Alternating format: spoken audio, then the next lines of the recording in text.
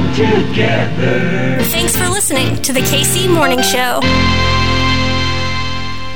Well, good morning, sunshine. What would you like for breakfast? How about some eggs and sausage? I'd really rather have bologna. Bologna? Bologna? Yeah, bologna. Why would you want that? It is National Bologna Day today. I don't like bologna. I love it. If he wants bologna, then...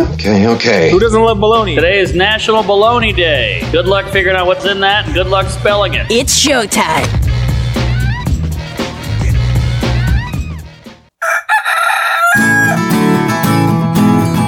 Everything's running smoothly. Yo, yo, yo! Yo! What is going on? My name's Hartzell, and this right here, it's your KC Morning Show, baby! A happy Monday to the KC Morning Hoes. What's the word, Kansas City? Hope you had a great weekend. Your boy was busy, but it's birthday week now, so feeling pretty good, Kansas City. On the show today, we kick it off with Mike Myers. No, not that one, the other one. This guy is with Meyer Music, also with Band of Angels. They are an incredible organization giving the gift of music and equipment and instruments to our Kansas City folks. And I was at their Beats by the Ballpark benefit this last Thursday, presented by UMB Bank. We gave away a drum set that was amazing. It was at the Blue Room, which, my friends, I got a chance to host at the Blue Room in the historic 18th and Vine. I mean, that's bucket list stuff. Thank you to Kiana Sinks and everyone on that emerging leaders board at Band of Angels for having me out. And also, thank you, Mike Myers, for everything you do. And we're going to hear from Mike in just a matter of moments. After that, we kick it with my guy Alejo Gonzalez. He's a labor organizer. We go way back. He used to lay his head down here in the Kansas City metropolitan area. Now he resides in the Centennial State in Colorado. He was featured on the Invisibilia podcast, produced by NPR. My guy is big time. It was a hot labor summer. I'm excited to see where we're headed in the winter. Workers, it's time to reclaim our time and our power. And my guy Alejo, he tells us how. Rate, review, subscribe, do that thing you do, Kansas City. I love you so much. It is a good day to be a Kansas Cityan. Oh, absolutely. Always, even on a Monday. Back in your feeds tomorrow. We'll see ya in the morning. Bye. Greetings, Hartzell. Search the force, and a tremor I have felt. It was you. Your ego just busted a planet. The KC Morning Show. Meyer Music was founded in 1966. My mom and dad, Ted and Betty, were both public school teachers. My dad taught at Paseo High School. My mom taught 6 all inner-city elementary schools right around here. They wanted to do something to earn extra money during the summer when they weren't teaching school, and so they were either going to open a Dairy Queen or a music store. And they picked the music store because my mom has a master's degree in piano and clarinet. And so here we are 56 years later, entering our 3rd generation in the company. And we work with about 60 school districts across a 100-mile area in and around Kansas City. How Band of Angels came along is we rent instruments to those. And we service a clientele that's economically from the very top school districts to the very bottom economically of the school district chain. And so we found that it really didn't matter what level of school you were at. There were always kids in those schools that were needing help or had an extenuating circumstance or something, a financial, emotional need, whatever, being raised by a grandparent. Maybe they have a family member who's terminally ill or something like that, and it's really putting their finances upside down. And so we used to have to tell those people, no, I'm sorry, we can't help you. And then thank goodness Fox 4 called 13 years ago now, and they said we want to do something to start a community program that has to do with the arts, but we don't really know what to do. Would you talk through some ideas? And so I just said, well, you know, my mom and dad and I have been selling instruments for 45 years at this time, and I know there are a bunch of them sitting in a closet, not being used, and every year I see that student that needs it, and we've not been able to help them with it. So if I can just get people to bring them in, then we can go back and make that connection to those students when we are sitting across from them. And so we thought if we did 50 instruments a year, it'd be huge. We've now, in the last 12 years, given away over 3,000 instruments to kids in schools in a 100-mile area, about 15 different states. And now we do summer music camp scholarships and college scholarships and the whole thing. So it's really, really growing. It's awesome. I'm curious, what makes music different? Because I'm hearing your story. I think your family would have been here and you would have done something. I feel that. But why music? Why do you think you've reached the folks you have because of music? You know, I'm going to be honest. I was shocked with this whole thing. I had no idea that people would resonate with it the way that they have. But I think that music is that one thing in a home that brings everybody together in times of trouble and brings everybody, together in times of support. It's a place in the school where everybody can belong. You don't have to be the greatest or best athlete or the best, mathematician or debate champion. You can belong in a music program and you can do it and just enjoy it. So I think that for me, it's something that I love. I grew up playing the piano since I was 5, and it was just heartbreaking when you would see kids that you knew wanted that, and because of whatever barrier they faced, and the barriers are not what everybody thinks most of the times. It was a place for us to be able to make them have a safe place to belong in the school, a safe place to belong in the community, something that they could do that makes them special and just create a lifelong love. Where can folks go for more information? They want to donate? The floor is yours, my friend. I guess the stage is yours. Where can folks go? Bandofangels.org has all the information you would need if you want to make a donation. You can drop off instruments at any Meyer Music location in Kansas City. There are 3 of them: North Kansas City, Blue Springs, Overland Park. And we'll do something with it, make it find a new life, whether it's through art or whether it's a child playing it, sending them to summer music camp, whatever it is. We'll do something with it.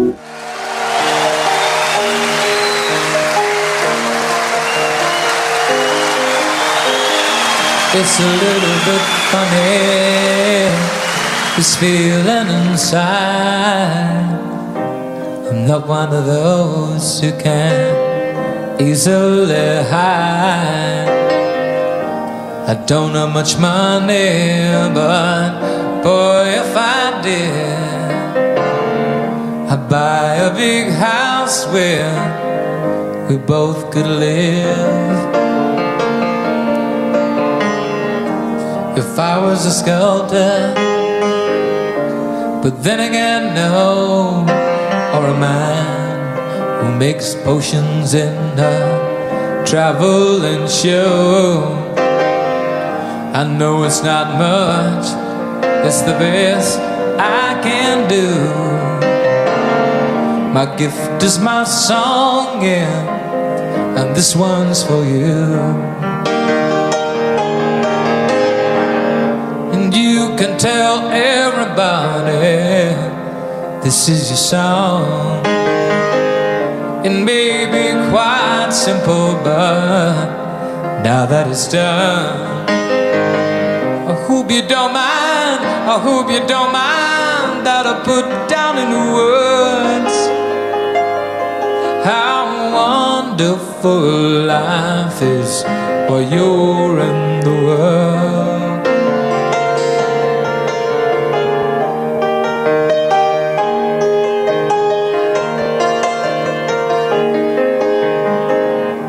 I sat on the roof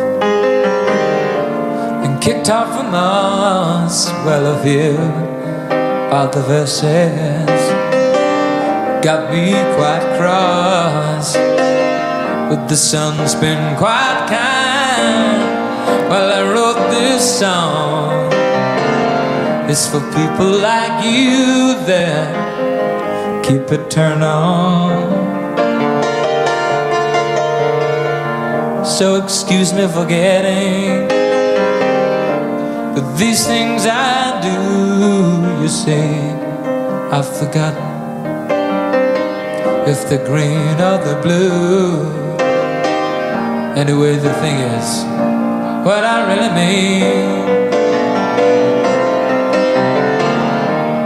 yours are the sweetest eyes, yeah, I've ever seen. And you can tell everybody this is your song. It may be quite simple, but now that it's done, I hope you don't mind, I hope you don't mind that I put down in words how wonderful life is while you're in the world. hope you don't mind. I hope you don't mind that I put down in words how wonderful life is while you're in the world.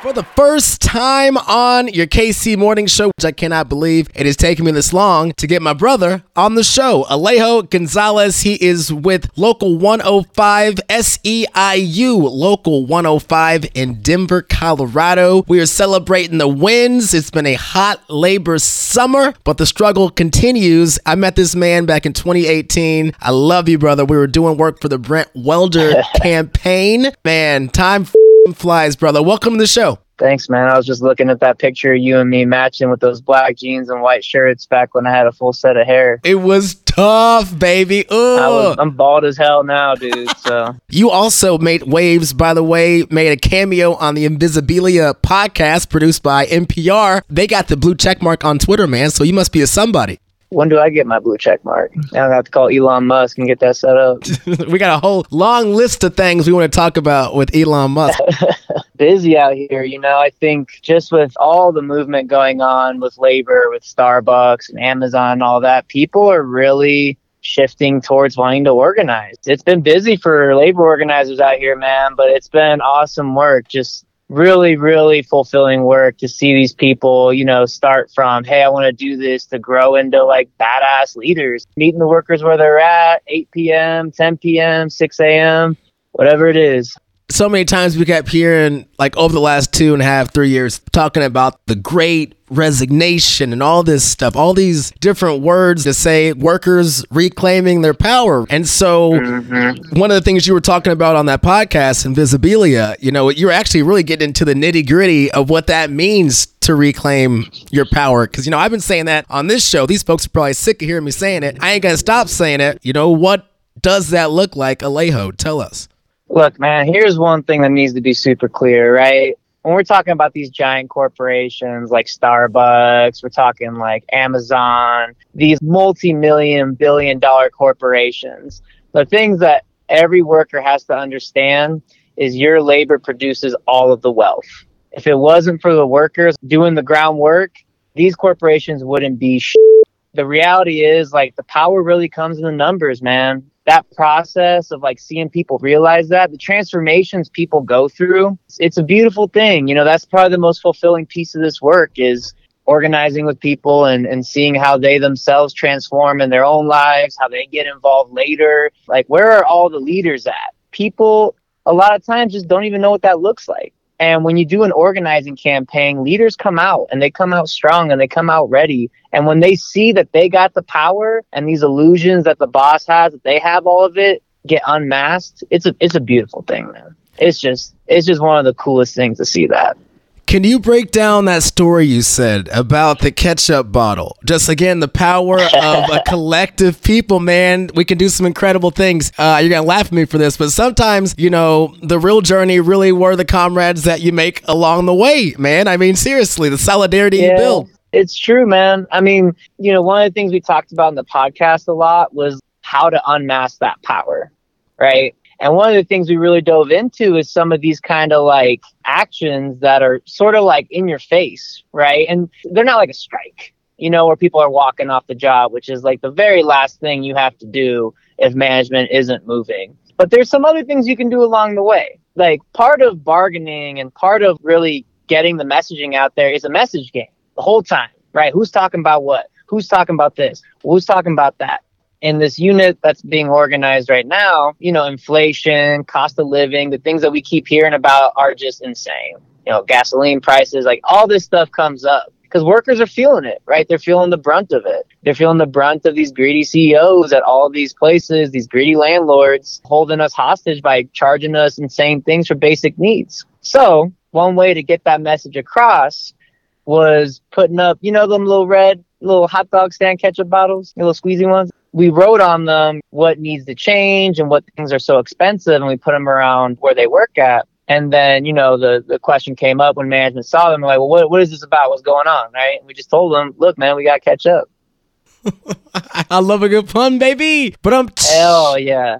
Oh, yeah. Listen, some folks are like, that's ridiculous. But you know what? You can't out-petty Alejo and myself. But also, like, these tactics aren't just for the pettiness of it all. You're doing this on top of the other things you're doing. Right. It's always tied to a big plan to win. You always want to do an escalation, right? You want to start small. You want to do a couple little things here and there. Maybe, you start with a petition, right? Then you get that going around, and then you start talking with your coworkers, and then talk about how wages need to catch up. So you do a little catch-up action. And then you have a meeting where maybe the whole workplace is getting everyone together, and everyone wears the same color there, and they do a chant, right? And then you start building up from there, and you realize that the CEO of this place really doesn't like the media and doesn't want their name to be out there. So then you threaten them. You're going to go with the media with how poorly they've been treating you. Now they're thinking twice, right? Now you got them on their heels, right? You got them with a little jab, jab, cross. That's the whole thing with this escalation and the plan, right? Is you want to make sure you're building up pressure on these decision makers who decide how much money you make and all this stuff. And they're making bucks off the back of your work. And as long as you emphasize that with people, they understand what's going on. They understand things got to change, and they'll put that ketchup bottle up. You know what I'm saying? I'm thinking of all the protests and stuff we saw in 2020. I remember thinking to myself, all right, so what's the payoff going to be? What is that thing? And what we have seen since in this labor reclaiming of our power, that is some of the payoff. Labor organizing, collective bargaining, winning over those petitions. Wins generate more wins. We say that on this show all the time. This is those next steps as we continue to take more steps, right? Absolutely, man. And there's that article I think Vice did or something like that. All these legislative things that were going to happen with keeping the police accountable and all that. They kind of painted it like there wasn't any wins, right? But here's what I saw. When I was out there supporting the movement, getting out there and making sure my voice was heard, one thing I saw constantly, some of my friends who never engaged with me in politics, right? I would talk about it and like, man, whatever. They were out there. They were asking questions. One time I had a whole group of my friends who were not political at all. I brought them out to protest. And the first thing I did was I sat them all down. I said, why are you here? And we all had wonderful discussions that would have never happened if this movement didn't spark. And now a lot of those cats are back at their workplaces wondering why the power structures exist where they're at. And now they're going back to their communities, looking at the power structures that exist there and injustices. And based off that conversation, texting me, damn, man, when we talked about like who the real decision makers are, I went back and thought about it where I work. And I think that is a massive ripple effect we cannot neglect. You had middle class people who are much more well off, even upper middle class, a lot of white people, a lot of brown, black, younger, older, coming out to the streets, taking action. And now they see it does move people. It's powerful. And I think that ripple effect is going to last for a long time, man. And I really hope that ripples into different parts of society where we start thinking, why is power set up the way it is? And how can we find ways to change it to where normal working people like you and me can get a fair shake? We think of some of the policies they did in COVID, these big social democratic, socialist, policies. They had to. They were backed into a corner because the world was ending. They botched the landing because, it was done by the Trump administration. So, of course, rich folks were always going to get most of this stuff. But it's like Yoda said, you can't unlearn what you have learned. Stuff like that tax credit, that child tax credit, the unemployment insurance that we got. You're seeing massive transfers of wealth during COVID to the 1%. We saw one of the most unprecedented transfers of wealth during COVID. And you're totally right, man. It was insane. I'm sure you've been on Reddit and Twitter and stuff during COVID and people weren't working. And, all of a sudden you see Wendy's starting at $19.50 an hour, right? Or like McDonald's starting $22 an hour. The fight 15, right? Stand Up KC, shout out. There was fights for years to get to 15. And then right when they don't have workers to make them those millions of dollars in profits, now they can pay it. All of a sudden, now they can pay it and even more. I think it just comes to show a lot of the conversations that are being had, the money was always there. They just didn't want to pay it. Because if that money isn't going to the labor, to the workers who are making all the wealth, where's it going? I love hearing the radical moments when everything just kind of starts to make a little bit more sense. I met you in 2018, so I gotta think it was at least before that. Folks who helped shape my political thought. I think of you, man. And so who do you think of? Thanks, man. I appreciate that, dog. For me, it's a mix, man. You know, like my parents were both advocates from Spain and Chile. My dad was a union organizer down in Chile. And so they raised me up right, always fighting for the underdog, man, you know, and I always just hated bullies, man. I just don't know how else to put it growing up as a kid. And I always wanted to stick up against them. I think the moments that really made me who I am and like decided to pursue organizing 100% full stop. It was really working at an after school program, working with like developmentally disabled and at-risk youth in Colombia, seeing how these kids, right, how they were impacted by this unjust system. Like they don't get to go home and see their parent because they're working 2-3 jobs just to get by. They don't get to go home to their older brother because of the criminal justice system and how it's built because they were a young black man. Seeing how it impacted these kids, just born into the situation, right? No skin in the game, innocent. That really pissed me off. Like that just to my core shook me, man. And I think that was really when I realized like something's got to change. That really moved me from there, you know, into the political world where I met you. And, you know, someone as awesome as Brent Welder, who was, you know, a massive labor advocate, still not being able to win. It was just like such a realization for me, like, yo, if we don't have unions straight up stronger and working people engaged in this process, we're not going to get people elected who are really going to represent us. And so that's what really brought me back to labor, man, you know, and it really, I think, is the backbone of a functioning democracy. Like we talk to members all the time about voting and keeping them, involved, not just at the workplace, but at another level. Unions are just that important, man. And it all started with just some kids, you know, and seeing how they were affected. So where do we go from here, man? I mean, I take my cues from you, my brother, and I'm thinking not just election day stuff, but like the movement at large. It was a hot labor summer. What's fall going to look like? Is it going to be a winning winter, Alejo? I'm somebody that likes to go back to history, right? So like these radical times in the 30s and the 60s, but really this moment feels a lot more like the 30s and the 1850s and so much to the 1960s. Oh yeah, shout out to the General Steel strikes. Absolutely.